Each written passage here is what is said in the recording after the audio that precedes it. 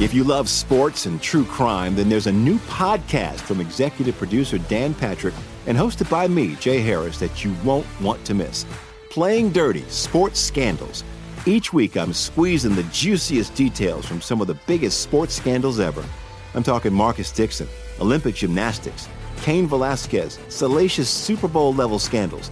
Join me on the dark side of sports by listening to Playing Dirty: Sports Scandals on the iHeartRadio app, Apple Podcasts, or wherever you get your podcasts.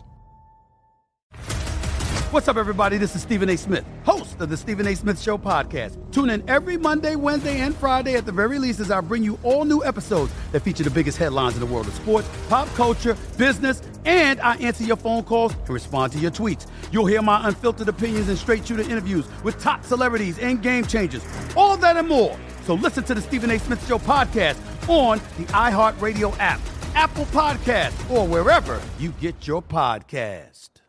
I'm Hannah Storm, and my new podcast, NBA DNA with Hannah Storm, chronicles my 6 decades in professional basketball. From growing up in the sport to becoming one of sports TV's first female broadcasters. Join me as I dig deep into the game's history, unearth some wild stories, and talk to my friends from the world of basketball, from Dr. J to Charles Barkley.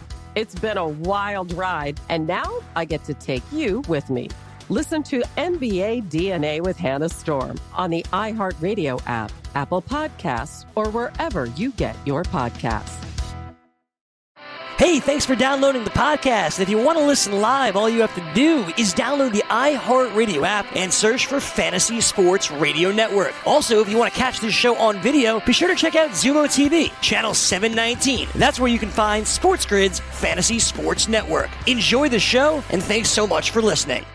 Hello, everyone, and welcome to the Daily Roto Hour here on Sports Grid TV. I'm Davis Maddock, joined today by Ricky Sanders as we continue our analysis of everything going on in the world of sports for you to wager on. You know, we're talking gambling, we're talking fantasy sports, we're talking daily fantasy sports. Every way that you can wager on the future outcome of, you know, sort of sports-related stuff. You know, we got Outlaw Tour, we got League of Legends, we have KBO, we have everything going on here, Ricky. I have to say, you know, the global pandemic has really made me a more creative gambler and has really forced me to be more resourceful. Like I'm going down paths of the internet. I played a Brazilian Challenger Circuit League of Legends DFS slate, which is like minor league Brazilian League of Legends contest on DraftKings yesterday. So I'm learning a lot about myself during this period. Yeah, and I was talking to you beforehand. Like, I joined a FanDuel WWE pool with other people in the daily fantasy industry to kind of make our own DFS game where, you know, we threw real money in. So it's been a time where you have to get creative. I mean, you don't have your typical, you know, main 3 sports, but thankfully KBO and all these other fillers that you can pick and choose, like which ones matter to you. I think it gives you kind of a little way to do it. The problem is you have to like pick your groups of friends that you can talk specific sports with.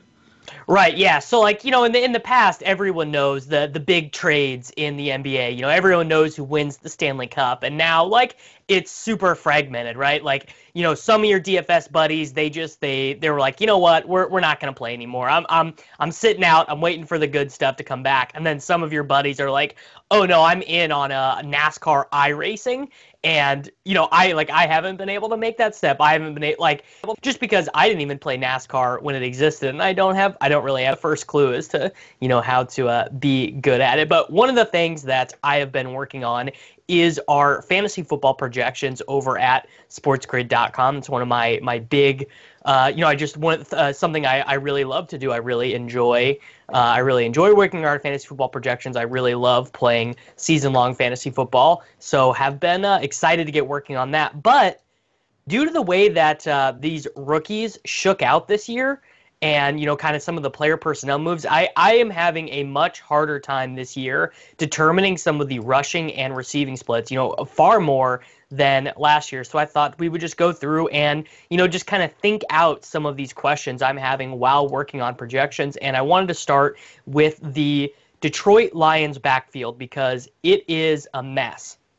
So if you guys remember, last year, Kerryon Johnson gets injured, and they rotated through a bunch of guys in that backfield, and all of those guys, other than J.D. McKissic, are still on the roster. So we still have Ty Johnson. We still have Bo Scarborough. They not only drafted DeAndre Swift in the second round of the NFL draft, Ricky, but they also, seems like people are forgetting, they did also draft a running back in the 5th round of the NFL draft, Jason Huntley. So right now, technically on the Detroit Lions roster, as of early May, they have DeAndre Swift, Kerryon Johnson, Jason Huntley, Ty Johnson, and Bo Scarborough. Where do we even begin here? This one's a mess, and it was a messy situation last year, even in the early going. I mean, like, over the course of the first 1% rushing market share, which was fine, but it wasn't like your true workhorse like we've seen, other places where you just expected McCaffrey to be well over 80%, and you just expect the other workhorses to be getting that sort of, when we say 80-20, that's what we expect for, like, the top guys. And because he was only 60% when he didn't have, like, a true number 2 guy there, it's really tough to project him to be the top guy this year. I mean, I think we expect DeAndre Swift to get in there and be the top guy, but the question is, if Kerryon Johnson had the competition in the early going of guys like C.J. Anderson, Ty Johnson, who turned out to be nothing, and J.D. McKissic, like, what realistically is the ceiling for DeAndre Swift if he has Kerryon Johnson as the number 2 guy? Like, I don't think you can predict in the early going, meanings week 1 through 8, anything higher than maybe 50% of the market share for anyone. And I think DeAndre Swift is likely that guy, but it's very likely like a 40-40-20 kind of split, with potentially the 20 being the final 2 guys.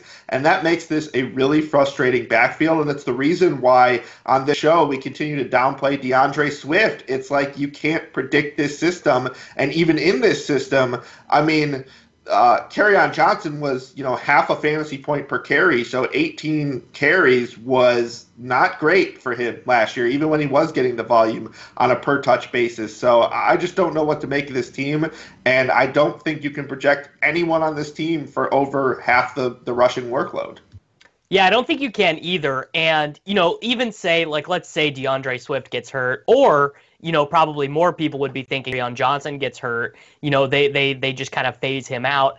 I don't even think in that scenario DeAndre Swift becomes a Dalvin Cook, Ezekiel Elliott, Christian McCaffrey level guy who gets tons of touches, because they have kind of always used a rotational backfield in Detroit. I think they haven't had a 1,000-yard rusher since 2001. So it just seems like a weird organizational thing. And then, Matt Patricia comes from the New England Patriots, who basically always have a backfield rotation, always has an early down grinder back, always has a third down back, and they kind of have Ty Johnson and Jason Huntley there to rotate through on third down. So the way I have it split right now, the highest backfield share I have DeAndre Swift with 39% of Detroit's carries, which is the most of anyone there. But I mean, you compare that to, even like Nick Chubb, who is, they're kind of going in similar ranges of drafts right now. I mean, Nick Chubb is going to get 60% of the backfield work in Cleveland because Kareem Hunt works more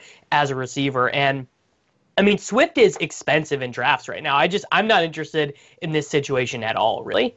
Yeah, and I mean, Nick Chubb is a guy we've kind of badmouthed a little, but he's been the number 1 graded rusher on Pro Football Focus in back-to-back years. Like, he is a really freaking good back.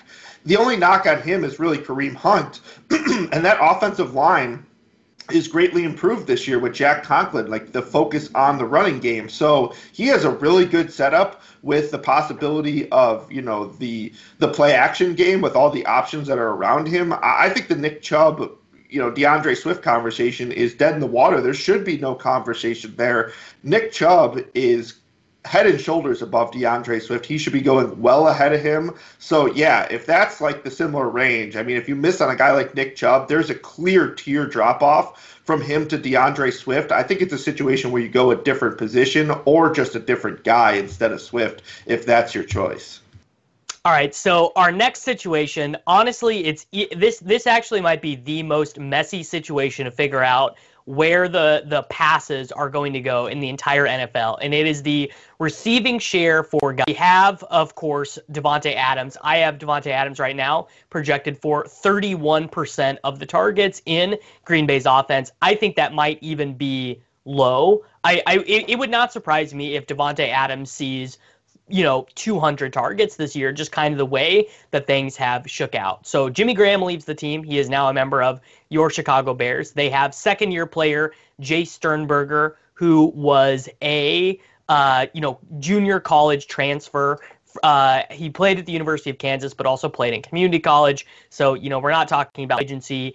He barely played for the Colts last year after I believe he got injured in week 1, didn't play for the rest of the year. Then they have their, rotational group of young guys who are still on the team. Equanimeous St. Brown is returning after being injured and not playing last year. Marquez Valdes-Scantling had a really promising rookie season and then, basically just evaporated last year.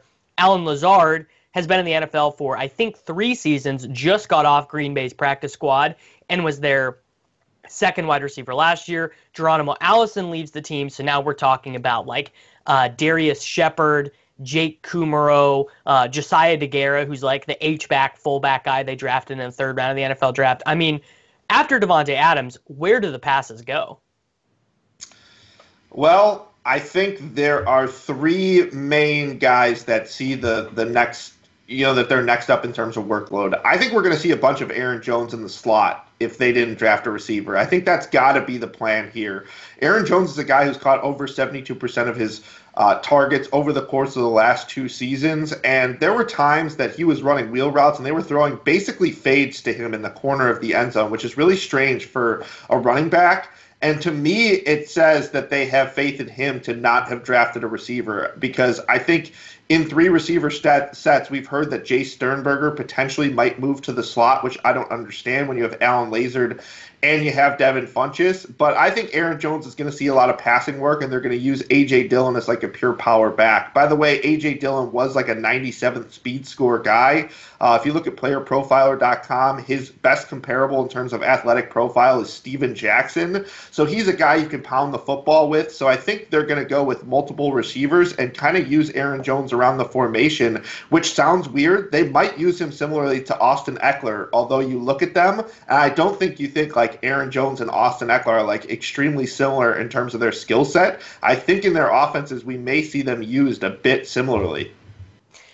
I kind of like that idea. Right now, if you feel that way, Ricky, you can get a pretty good discount on Aaron Jones because he is sort of being viewed as a big loser of the NFL draft because they drafted A.J. Dillon. And so I think people are thinking, well, he's probably going to get pulled at the goal line some. And, what happens with Jamal Williams. But if you are of the opinion that Aaron Jones' receiving work is actually going to see an increase from last year, I think he probably is one of the best values in high-stakes drafts right now.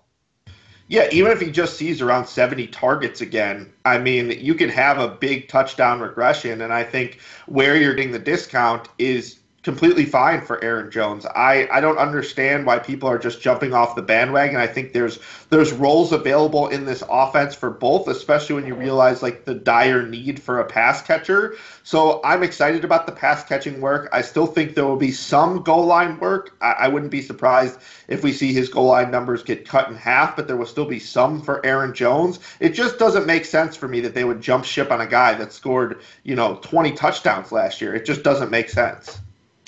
Well, the Green Bay organization, everything we keep hearing about them is that they just want to copy the San Francisco 49ers, who, just dusted them off in the NFC Conference Championship game in 2019. And their organizational philosophy has certainly been to just draft a bunch of running backs, sign undrafted free agents, and just keep cycling through guys, sort of as much as possible. So when we get back from break, we are going to continue to run through some of the big fantasy football projection questions that are going to impact your drafts in 2020, taking a look at the Ravens backfield, taking a look at the receiving share for the Los Angeles Rams. I have some strong opinions there. I bet Ricky does too. So in just a few minutes, we will be back here on Sports Grid TV on the Daily Roto Hour. See you guys on the other side of the break.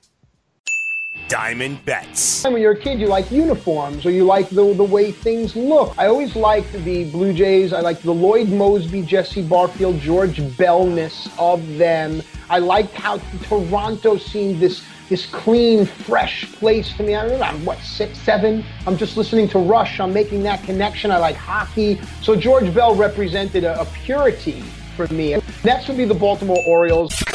The Sports Grid Network. DailyRoto.com. Learn from the game's best DFS players. We don't just give you premier advice, we play every day. All major sports, all year round, we never stop. Industry-leading DFS tools and custom projections. And now, the DailyRoto.com Optimizer. In minutes, build and optimize lineups for cash games and tourneys. Learn from the game's best DFS players. Join DailyRoto.com. If you love sports and true crime, then there's a new podcast from executive producer Dan Patrick and hosted by me, Jay Harris, that you won't want to miss. Playing Dirty: Sports Scandals. Each week, I'm squeezing the juiciest details from some of the biggest sports scandals ever. I'm talking Marcus Dixon, Olympic gymnastics, Cain Velasquez, salacious Super Bowl-level scandals. Join me on the dark side of sports by listening to Playing Dirty: Sports Scandals on the iHeartRadio app, Apple Podcasts, or wherever you get your podcasts. What's up, everybody? This is Stephen A. Smith. When I'm not at my day job, First Take, you can find me in my studio hosting the Stephen A. Smith Show podcast. Tune in every Monday, Wednesday, and Friday, at the very least, as I bring you all new episodes that feature the biggest headlines in the world of sports, pop culture, business, and politics.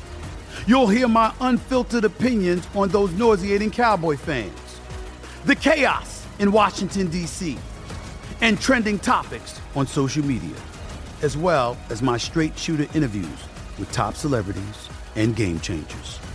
And I occasionally give out love advice. Yes, it's true.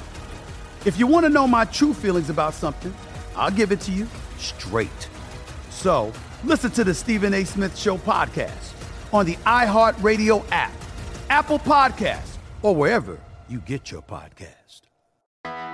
I'm Hannah Storm, and my podcast, NBA DNA with Hannah Storm, digs deep into the history of professional basketball, along with my own, as one of the first female sportscasters. Now let's get you up to speed on what else happened around the NBA today. We talk to all sorts of people I interacted with, from Dr. J to Charles Barkley, and recap iconic moments. Yes, he's got it. Here he comes.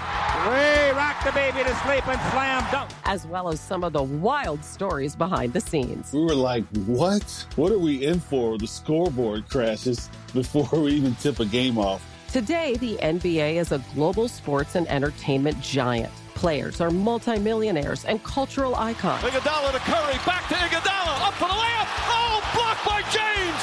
LeBron James. And these stories are about how we got here, both on and off the court. And what's next? Listen to NBA DNA with Hannah Storm on the iHeartRadio app, Apple Podcasts, or wherever you get your podcasts.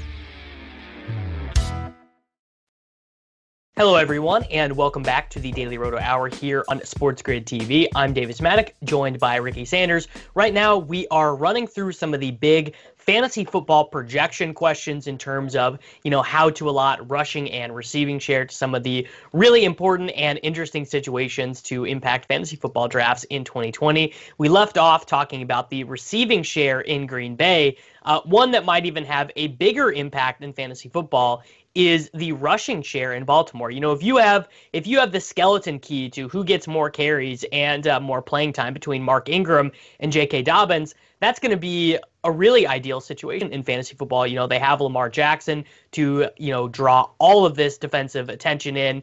I think Mark Ingram scored 15 touchdowns last year, without even really doing much of anything. It seems like Mark Ingram had a really forgettable season, but he just got to score a bunch of touchdowns because that's what's going to happen in that offense. So, right now, how are we sorting out Baltimore's rushing share between Lamar, Mark Ingram, J.K. Dobbins, Gus Edwards, and Justice Hill?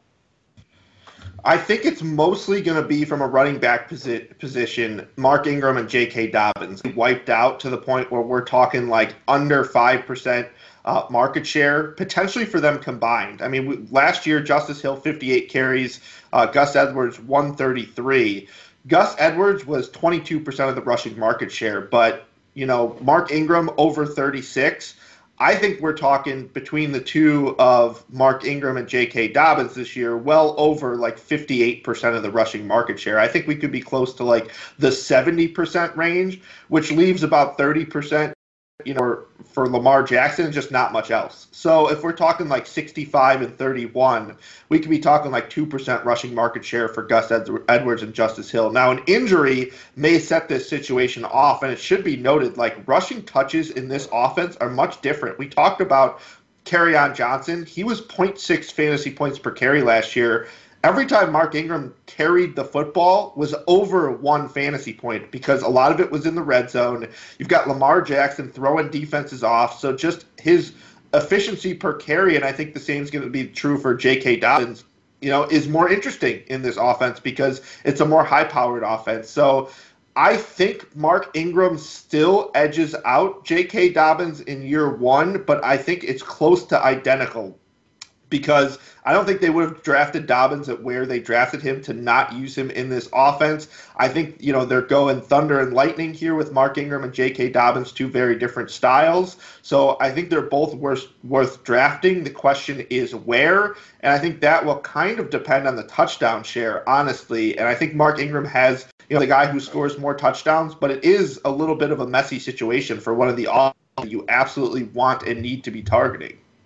Yeah, I think that is certainly true. That if Dobbins wins out, and we're seeing like a 55% rushing share, something wild from him, with like a 10% target share.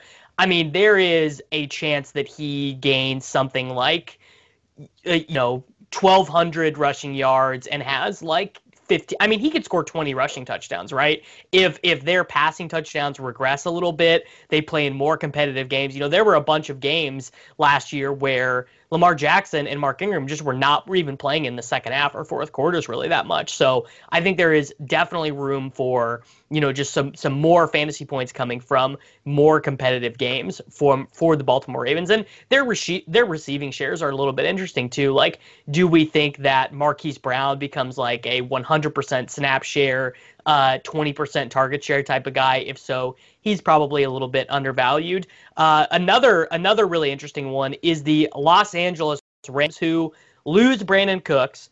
They lose Todd Gurley. So we have a lot of pieces in flux there. One of the things they said was that Josh Reynolds is actually probably going to be a starter this year. I don't know if I expect that to actually be the outcome. I sort of think that the big discussion for, fourth in targets on this team is Gerald Everett versus Van Jefferson versus Josh Reynolds versus Darrell Henderson, because I think the top 3 are definitely going to be Cooper Kupp, definitely going to be Robert Woods, definitely going to be Tyler Higbee. And then I think there should be a big fantasy winner between those 4 guys.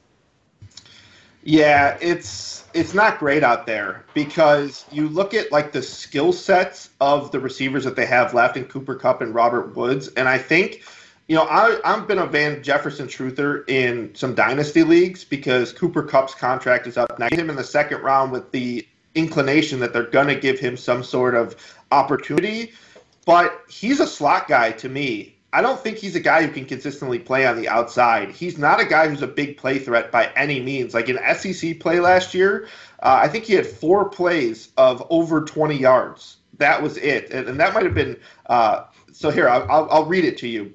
4 receptions of 20-plus yards versus SEC competition since the start of 2018. So it's been 2 years that we haven't seen big plays from Jefferson. So he was kind of a questionable guy to take that early anyways. And in year 1, I think with them saying Josh Reynolds is going to be the guy, like to me that makes sense because he's the guy who can play more on the outside. But there's going to be no clear fourth target. I think if Reynolds, falters early on, we could see Van Jefferson get more play. And I do think there'll be plenty of 2 tight end sets with Gerald Everett. So I think the answer here in terms of who's going to be fourth in targets is almost like we don't care, because I don't think it's going to be relevant enough to be, to factor into fantasy football outside of an injury or two later in the year. I mean, we're going to see Woods. I don't think you're going to get like Josh Reynolds being the third guy playing 90+%. I think you're going to have him switching, and I think they're going to be different sorts of formations this year. So I'm not overly enthused about any of these guys. Because of where they use the draft capital, I want to say Van Jefferson does get an opportunity, but I just don't see the fit on the offense. That is probably true. I guess I should say if there is a winner of this that matters for fantasy, it would be, Darrell Henderson or Gerald Everett. If Gerald Everett is able to win this one, then, he plays at a really scarce position for fantasy, and we'd be looking at a situation where, a 13% target share at tight end in this offense, that might end up being, the tight end 14 in fantasy or something like that. And that would matter, right? That would be a guy that you would have to pay attention to and own in fantasy football. Yeah, no doubt. I mean, those bench tight ends and then tight ends in premium leagues, I mean, you always care about tight end 14. So I think the highest upside play probably is Gerald Everett here, comparative to his position, because I just don't see Josh Reynolds or Van Jefferson really having that high of a ceiling unless you get like a Cooper Kupp injury season, in which case then I think there's a decision here, and that's why you're taking these shots on these guys late, because you're looking for potential ceiling. But the problem is there's still some unclarity even if there's an injury. Right. Okay, another situation where I'm having a tough time, really nailing down the percentages, the Miami Dolphins backfield. And I actually sort of think that this is going to be a backfield that matters, that is interesting this year, whereas it definitely was not interesting last year, right? Because Kalen Balazs just was not any good. I mean, we got some Patrick Laird games there at the end, but it wasn't a situation where we were really mining fantasy value. The Miami just wasn't good enough. This year they're going to have Tua games. They are they have the defense is better. It seems just like a more productive situation in Miami this year. And, now we have Jordan Howard signed in free agency. Matt Breida, they traded a 5th-round pick from the San Francisco 49ers. They have Myles Gaskin, Kalen Balazs, Patrick Laird, all still on the roster. Right now, I am giving Breida just a little bit more receiving work than anyone else. I think I have him at an 8% target share, but I'm giving Jordan Howard 39% of the team's carries to, I believe, 35% for Matt Breida. How do you see those shaking out? I'm surprised you're not like full blown on the Breida bandwagon. He seems like a Davis kind of guy. I do. I love Matt Breida.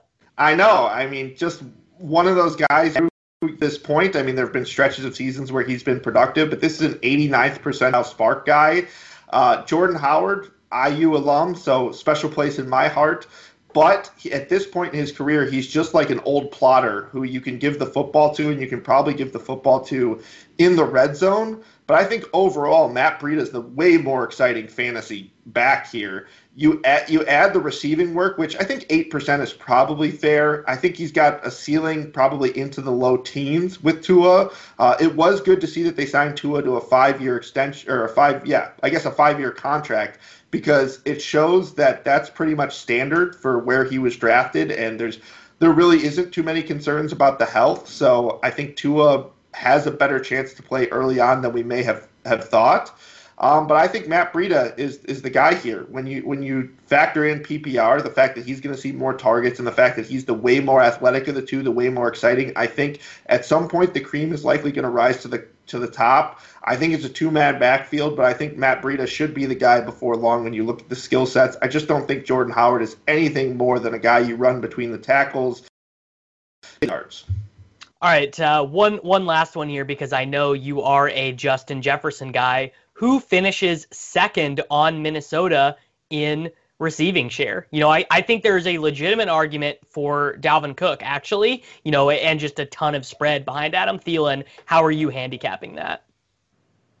Yeah, it's Justin Jefferson. I think that one's pretty easy for me, to be honest with you. I think they needed a possession receiver in the draft. I know Irv Smith is a guy that's ascending. That was a guy that I had saw all over Twitter. People were saying, like, if the season started today, Irv Smith is going to be the guy who's second on the team in targets. But Justin Jefferson caught passes. I know it was with a historically great offense, but he caught over 100 passes in a college football season, which is just crazy.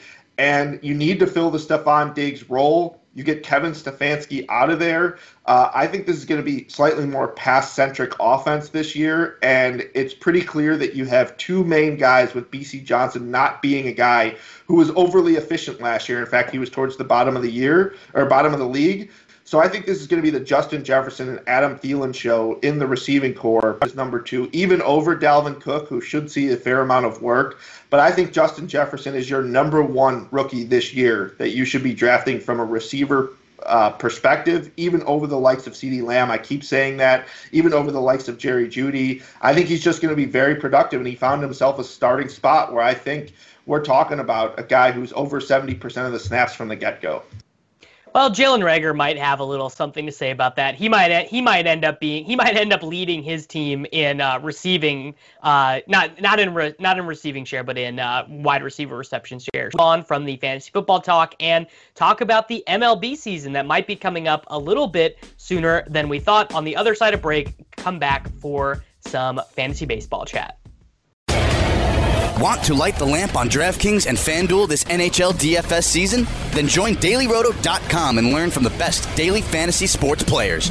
Get updated fantasy hockey projections for NHL DFS, line combinations, and build stacks for tournaments in the Daily Roto NHL DFS Lineup Optimizer. If you are playing daily fantasy hockey without using Daily Roto, you are doing it wrong. Enter the promo code ACTION for a 10% discount. That's promo code ACTION for a 10% discount.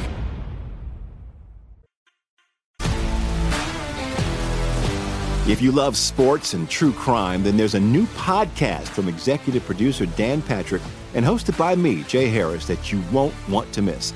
Playing Dirty: Sports Scandals. Each week, I'm squeezing the juiciest details from some of the biggest sports scandals ever. I'm talking Marcus Dixon, Olympic gymnastics, Cain Velasquez, salacious Super Bowl-level scandals. Join me on the dark side of sports by listening to Playing Dirty: Sports Scandals on the iHeartRadio app, Apple Podcasts, or wherever you get your podcasts.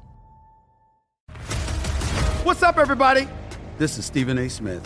When I'm not at my day job, First Take, you can find me in my studio hosting the Stephen A. Smith Show podcast. Tune in every Monday, Wednesday, and Friday, at the very least, as I bring you all new episodes that feature the biggest headlines in the world of sports, pop culture, business, and politics. You'll hear my unfiltered opinions on those nauseating Cowboy fans, the chaos in Washington, D.C., and trending topics on social media, as well as my straight shooter interviews with top celebrities and game changers. And I occasionally give out love advice. Yes, it's true. If you want to know my true feelings about something, I'll give it to you straight. So, listen to the Stephen A. Smith Show podcast on the iHeartRadio app, Apple Podcasts, or wherever you get your podcast. I'm Hannah Storm, and my podcast, NBA DNA with Hannah Storm, digs deep into the history of professional basketball, along with my own, as one of the first female sportscasters. Now let's get you up to speed on what else happened around the NBA today. We talked to all sorts of people I interacted with, from Dr. J to Charles Barkley, and recap iconic moments. Yes, he's got it. Here he comes. Way rock the baby to sleep and slam dunk. As well as some of the wild stories behind the scenes. We were like, what? What are we in for? The scoreboard crashes before we even tip a game off. Today, the NBA is a global sports and entertainment giant. Players are multimillionaires and cultural icons. Iguodala to Curry, back to Iguodala, up for the layup. Oh, blocked by James. LeBron James. And these stories are about how we got here, both on and off the court. And what's next? Listen to NBA DNA with Hannah Storm on the iHeartRadio app, Apple Podcasts, or wherever you get your podcasts. Hello, everyone, and welcome back to the Daily Roto Hour here on Sports Grid TV. I'm David. Joined by Ricky Sanders in segments 1 and 2. It's time to transition to something near and dear to our hearts, which is fantasy baseball, because it seems like we are going to have a season. It seems like we are figuring things out enough, to the point where there is going to be professional baseball played. The MLB has submitted, their plan, their schedule for getting a season underway to the MLB Players Association. So think we're going to get some baseball. Even in the middle of a global pandemic, I think that we are going to get some good old-fashioned American baseball. So, of course, us being us, we got to start thinking about how we can wager on these situations. And we were going to start out this segment with some Royals bullpen chat, because if you're able to figure that stuff out, you're going to be able to get a very cheap closer, Ricky. Yeah, well, we need to figure out what happened with Ian Kennedy last year, because he's 34 years old. He's a guy who's been a starter for a lot of his career, and he's been a guy that has given up a ton of homers throughout the course of his career.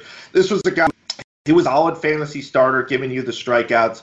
He moves to the bullpen because as he's aging, the home run rate's going up, the strikeouts are going down, and all of a sudden we get 2.5 miles an hour more on his fastball last year at age 34.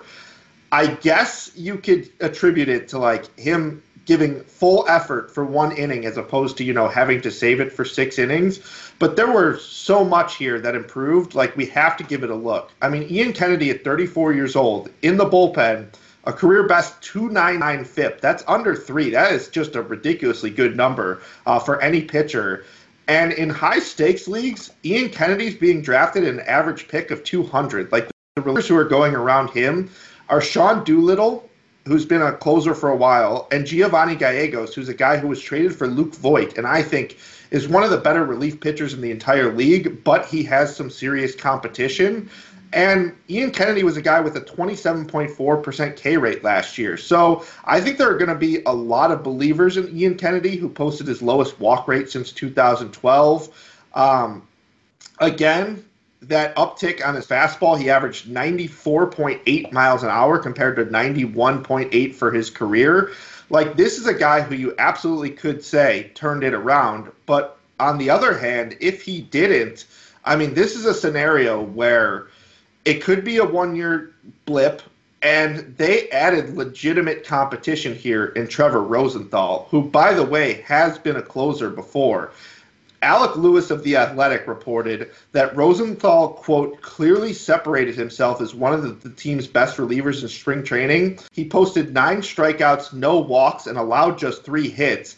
And I know Kennedy's velocity was up last year, but now he's starting to get, he's 35 years old. We can reasonably see a cliff coming for a guy that age, especially one who just went through a year throwing the hardest he ever has by far. And Rosenthal, career 30.6% K rate at the major league level. He's coming off his worst year, but I think a lot of that had to do with him coming off Tommy John. And if he's healthy, I think he's the guy with the best clear closer stuff. I know Ian Kennedy throws that knuckle curve, which is, difficult, but I think this is a bullpen where everyone's suggesting that Ian Kennedy just turned it around. He was made for a relief role. He needs to be that guy. And I'm not sure it's as clear-cut as that. And I think Trevor Rosenthal legitimately has a shot to pitch himself into this role if things shape out that way. And you can get Trevor Rosenthal with the last pick in basically any draft. Okay, let me throw this one out to you, Ricky. Greg Holland, non-roster invitee, Greg Holland is a hero in Kansas City, man. Guys where he face on t-shirt level. You're walking around downtown Kansas City, you will see people in Greg Holland jerseys, and he was incredible when they won the World Series and when they were competitive when they made the World Series in 2014. He had a 1.44 ERA, 13 K per nine. He was an amazing pitcher, and then he was basically terrible for the last 2 seasons. But one thing we do know is that, first of all, we're dealing with super small sample sizes here. A good reliever season is 60 innings. A bad reliever season can be 60 innings. So, what are we handicapping the odds that Greg Holland gets 5 saves for the Royals in 2020. I mean, maybe it's 0%, right? Maybe he is completely dusted off. That's possible. Yeah, so the thing is we might get half a year. So I think like 2 to 3 saves is, I think, rocking under a 2% chance for Greg Holland. He has strikeout stuff, but as he's aged, and even honestly part of during his prime, he's wild as hell. I mean, we've seen he was still walking guys even when he was good. Exactly. I mean, 2015 over a 25% K rate, a 13.5% walk rate. He's coming off back-to-back years with 15+% walk rates. He's just too wild to trust. I think he's at least third. May I remind you that Kyle Zimmer is a guy they've been trying to groom to be that guy for a few years, and he's just been bad. He was bad at the major league level. They sent him down to AAA. His results were questionable there as well. So I think it's clearly Ian Kennedy 1, Trevor Rosenthal 2, and there could be like a Scott Barlow and other guys in between before you get to Greg Holland. So another Kansas City Royal that we have to talk about for fantasy purposes is Adalberto Mondesi, because he is sort of the, I would compare him actually to like a Joey Gallo, but at shortstop, where his K rates are so high, but unlike Gallo, his walk rates are terrible. These are his walk rates in his 4 seasons in Major League Baseball. 4% in 2016, 5%, only 60 plate appearances in 2017, 3.8% in 2018, 4.3% last season. And these are, and he has a career K rate of just a hair over 29%. So he is not a good hitter, right? Like I think that's actually sort of interesting is what do you do with guys in baseball who are below league average hitters? You know, career weighted runs created plus of 80, career WOBA of 294.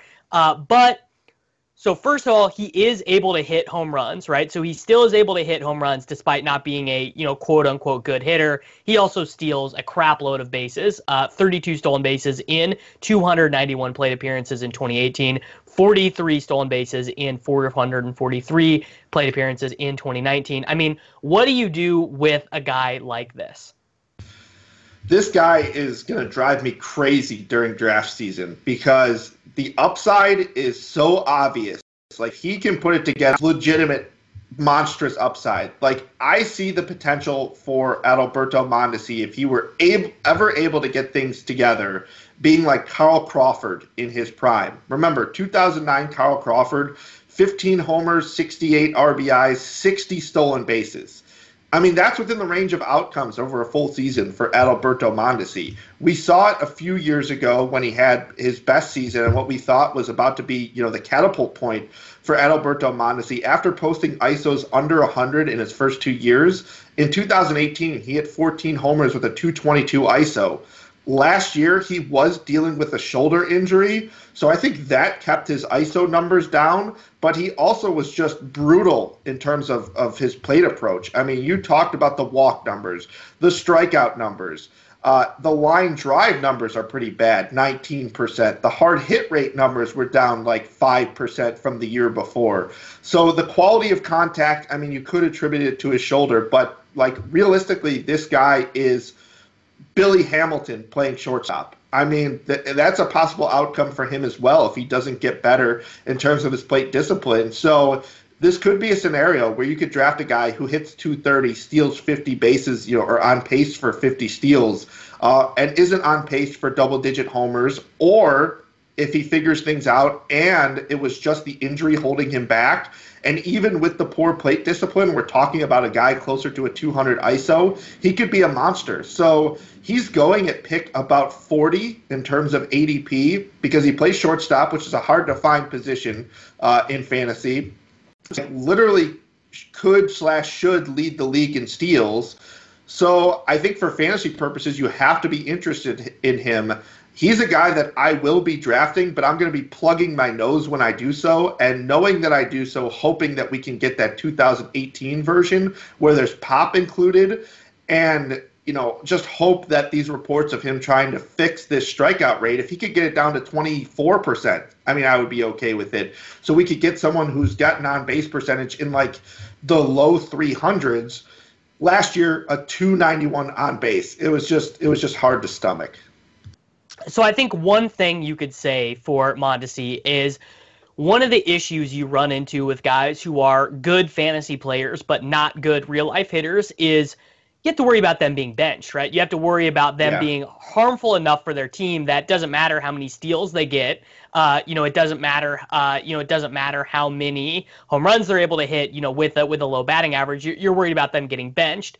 There is no chance that Mondesi gets benched. There's not anyone else. The Royals need to play at his position. They want him to be. They would want to figure out if he can improve his hitting if they give him 600 plate appearances. He is oftentimes, struggled with injuries at the major league level. So, I think one of the things you're asking with him is, what's the likelihood he gets benched? And, you compare him to, some guys on like good competitive teams. I mean, I would basically say Mondesi is 0% to be benched or not play without injury concerns. Yeah, especially if we're talking like an 80-game season. I mean, he would literally have to hit under 100 for like a 40-game span for him to get benched. I mean, even if he were struggling, like they would probably move him from the 2 or 3 spot in the lineup, which is where I expect him to hit, down to like 7th, maybe 8th. But I don't think there would be a flat-out benching. So I still think you would have opportunities. We saw them, in years past with Billy Hamilton towards the bottom of the lineup, still try and steal some bases with him. So I think even worst case scenario is he's playing and hurting you, which is bad for fantasy. I mean, if he's only hitting 100 and he's hitting towards the bottom of the lineup, obviously you're not going to want to spend a top 40 pick on him. But the odds of that are so low that, again, I'm plugging my nose and I'm drafting him in the top 40 and just hoping I can get, pace for the league lead in steals, and whatever else he does is gravy. Well, Mondesi actually is sort of interesting that his batting average is not terrible. Where you get the terrible batting averages is with the guys who the guys who walk, right? Guys who strike out and walk, they never get on base. But because Mondesi puts every ball in play, his batting averages actually end up not being that terrible. So we are going to go ahead and head to break here at the Daily Roto Hour on Sports Grid, discussion of 2020 fantasy baseball drafts, because sooner rather than later, if Trevor Plouffe is right, we are going to have some professional baseball to wager on, and we are very excited about that. Want to light the lamp on DraftKings and FanDuel this NHL DFS season? Then join DailyRoto.com and learn from the best daily fantasy sports players.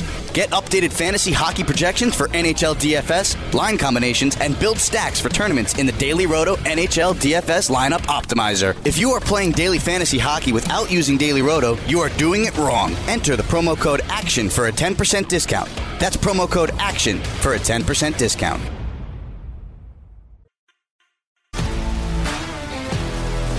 If you love sports and true crime, then there's a new podcast from executive producer Dan Patrick and hosted by me, Jay Harris, that you won't want to miss. Playing Dirty: Sports Scandals. Each week, I'm squeezing the juiciest details from some of the biggest sports scandals ever. I'm talking Marcus Dixon, Olympic gymnastics, Cain Velasquez, salacious Super Bowl-level scandals. Join me on the dark side of sports by listening to Playing Dirty: Sports Scandals on the iHeartRadio app, Apple Podcasts, or wherever you get your podcasts. What's up, everybody? This is Stephen A. Smith. When I'm not at my day job, First Take, you can find me in my studio hosting the Stephen A. Smith Show podcast. Tune in every Monday, Wednesday, and Friday, at the very least, as I bring you all new episodes that feature the biggest headlines in the world of sports, pop culture, business, and politics. You'll hear my unfiltered opinions on those nauseating Cowboy fans, the chaos in Washington, D.C., and trending topics on social media, as well as my straight shooter interviews with top celebrities and game changers. And I occasionally give out love advice. Yes, it's true. If you want to know my true feelings about something, I'll give it to you straight. So, listen to the Stephen A. Smith Show podcast on the iHeartRadio app, Apple Podcasts, or wherever you get your podcast. I'm Hannah Storm, and my podcast, NBA DNA with Hannah Storm digs deep into the history of professional basketball, along with my own, as one of the first female sportscasters. Now let's get you up to speed on what else happened around the NBA today. We talked to all sorts of people I interacted with, from Dr. J to Charles Barkley, and recap iconic moments. Yes, he's got it. Here he comes.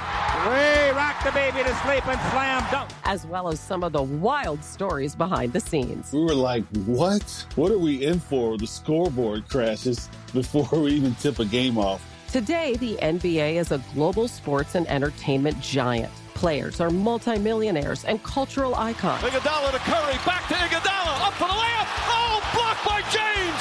LeBron James. And these stories are about how we got here, both on and off the court.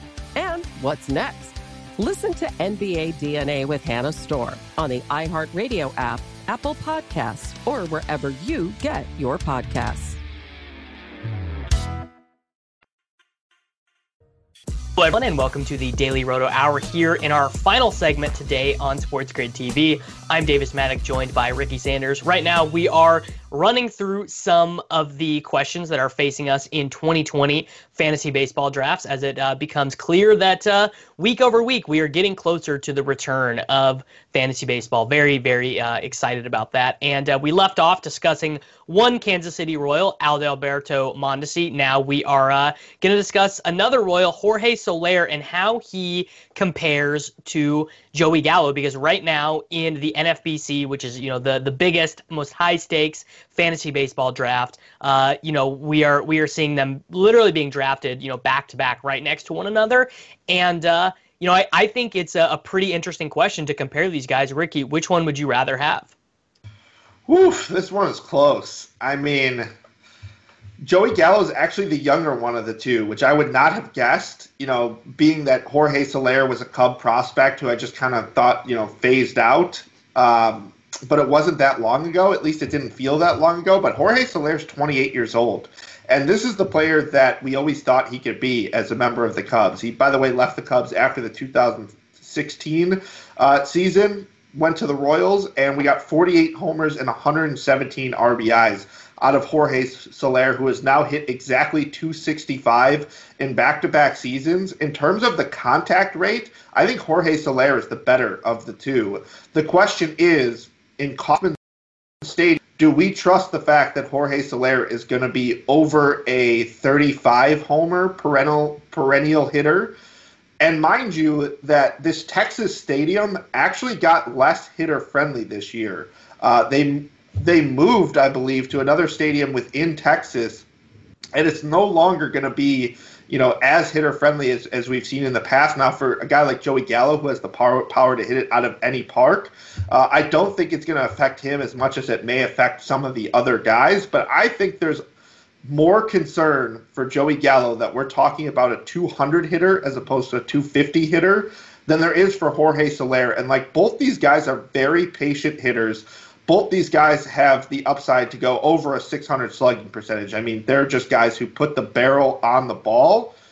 I actually think I feel slightly better about Jorge Soler, even though Joey Gallo is the top power guy. I just think in terms of an overall line, I feel better about Jorge Soler giving you a better batting average and giving you enough homers to be competitive, whereas Joey Gallo, we've seen in recent years that 200 could be the batting average floor.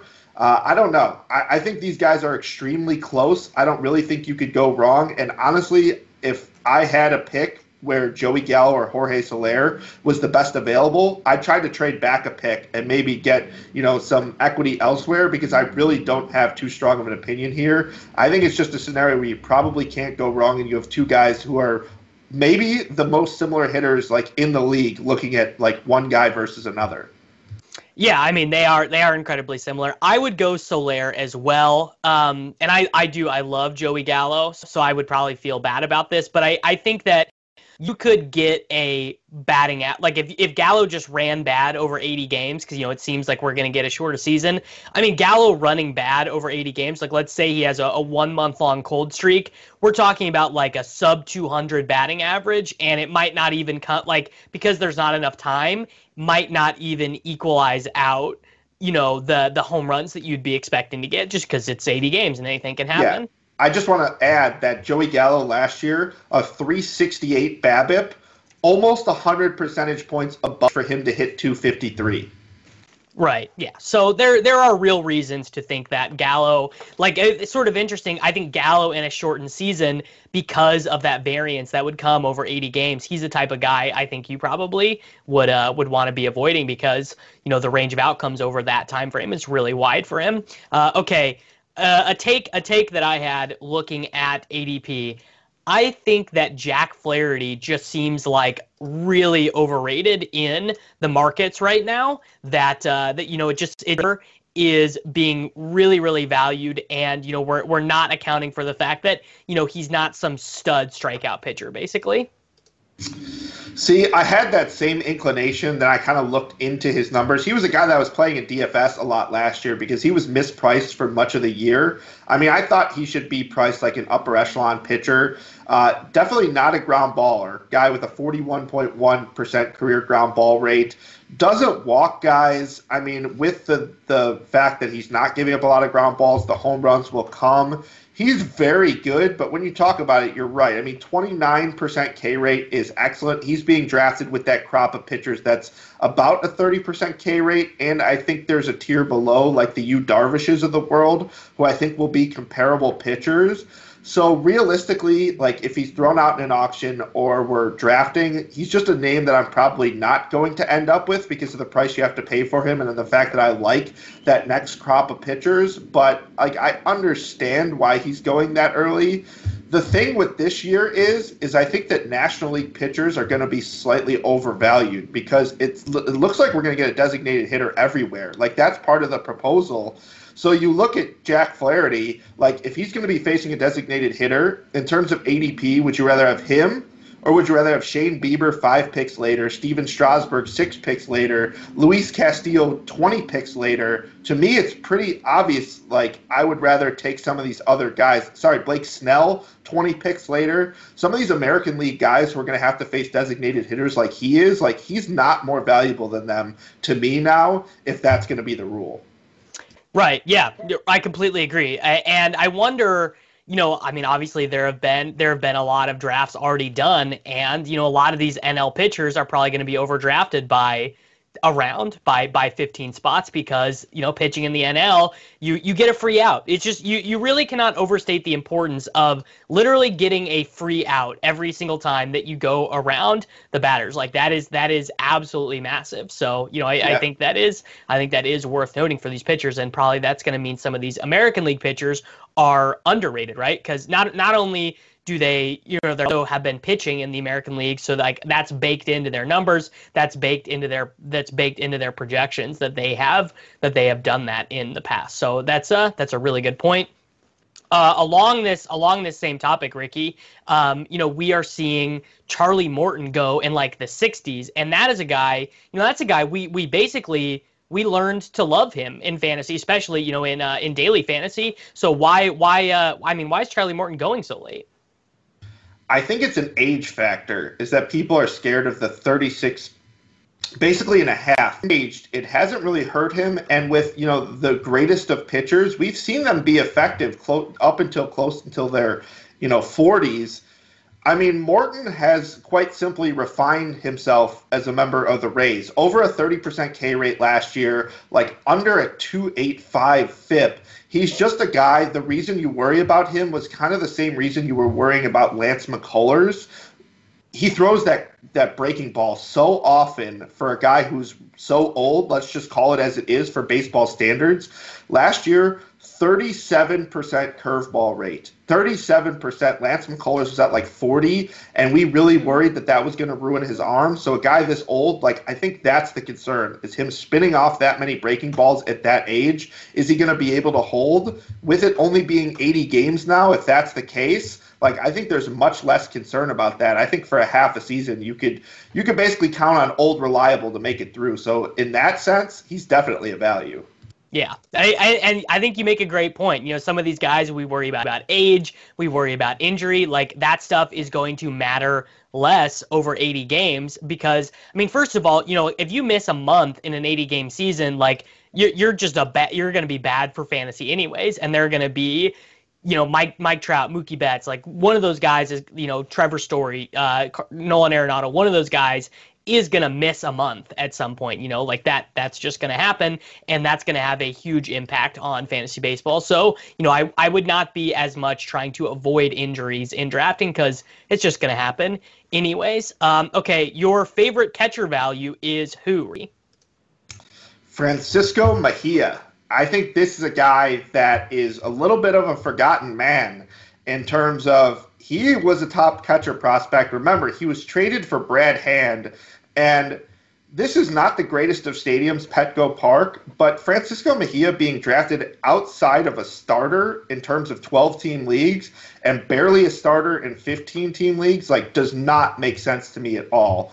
The second half of last season, when Francisco Mejia was given an opportunity, here was his slash line: 305, 355, 511, a 206 ISO, 127 WRC plus. What more numbers do you need here to show that this guy was excellent for a half of a season? And he's young. I mean, he's just 24 and a half years old, trending upwards with what I believe to be the everyday job here for the Padres.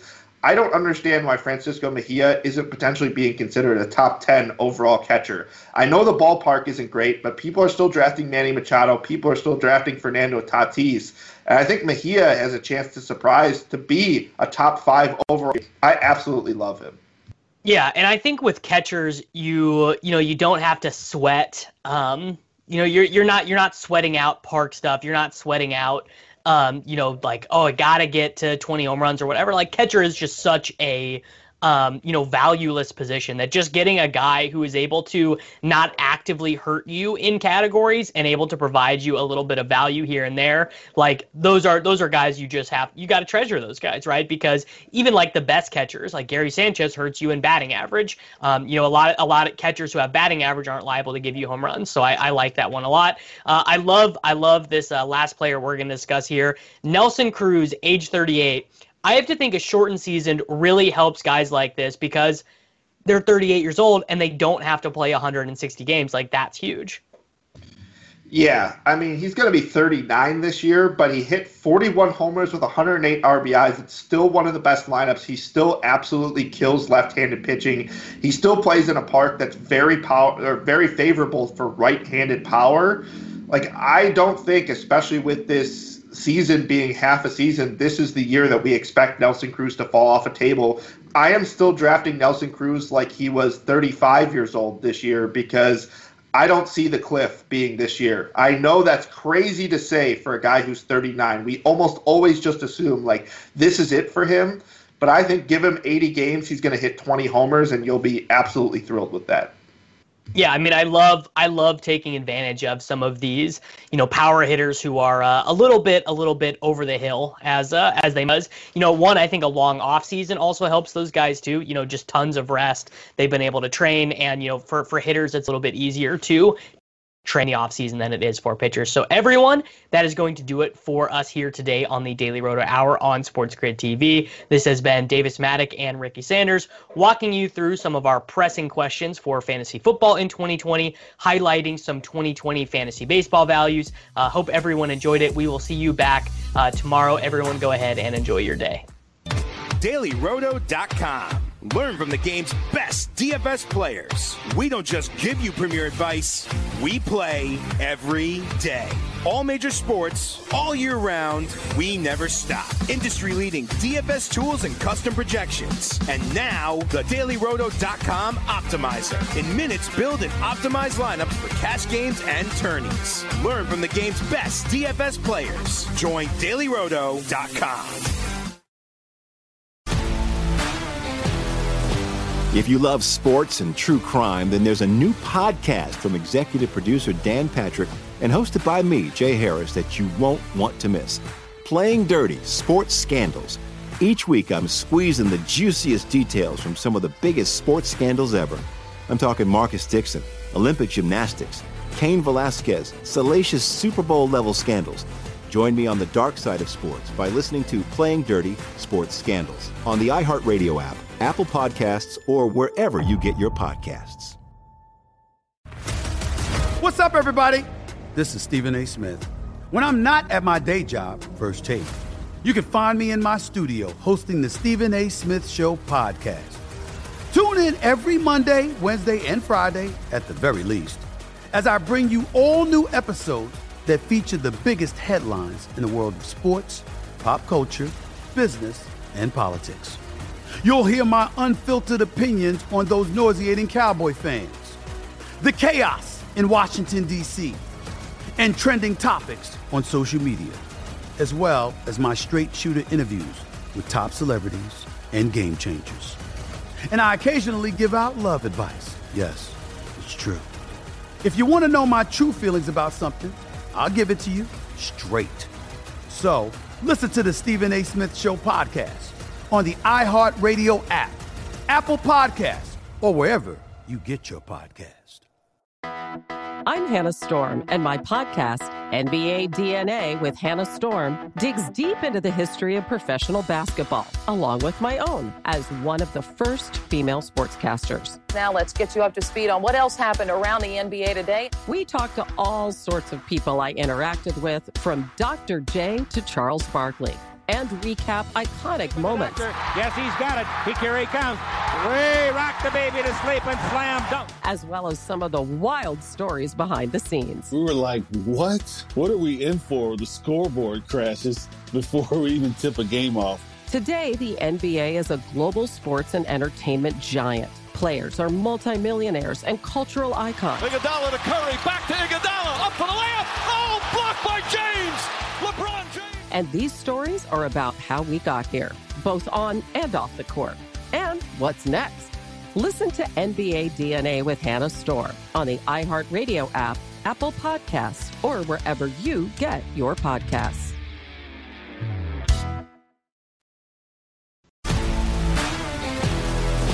If you love sports and true crime, then there's a new podcast from executive producer Dan Patrick and hosted by me, Jay Harris, that you won't want to miss. Playing Dirty: Sports Scandals. Each week, I'm squeezing the juiciest details from some of the biggest sports scandals ever. I'm talking Marcus Dixon, Olympic gymnastics, Cain Velasquez, salacious Super Bowl-level scandals. Join me on the dark side of sports by listening to Playing Dirty: Sports Scandals on the iHeartRadio app, Apple Podcasts, or wherever you get your podcasts. What's up, everybody? This is Stephen A. Smith, host of the Stephen A. Smith Show podcast. Tune in every Monday, Wednesday, and Friday at the very least as I bring you all new episodes that feature the biggest headlines in the world of sports, pop culture, business, and I answer your phone calls and respond to your tweets. You'll hear my unfiltered opinions and straight shooter interviews with top celebrities and game changers. All of that and more. So listen to the Stephen A. Smith Show podcast on the iHeartRadio app, Apple Podcasts, or wherever you get your podcast. I'm Hannah Storm, and my new podcast, NBA DNA with Hannah Storm, chronicles my 6 decades in professional basketball. From growing up in the sport to becoming one of sports TV's first female broadcasters. Join me as I dig deep into the game's history, unearth some wild stories, and talk to my friends from the world of basketball, from Dr. J to Charles Barkley. It's been a wild ride, and now I get to take you with me. Listen to NBA DNA with Hannah Storm on the iHeartRadio app, Apple Podcasts, or wherever you get your podcasts.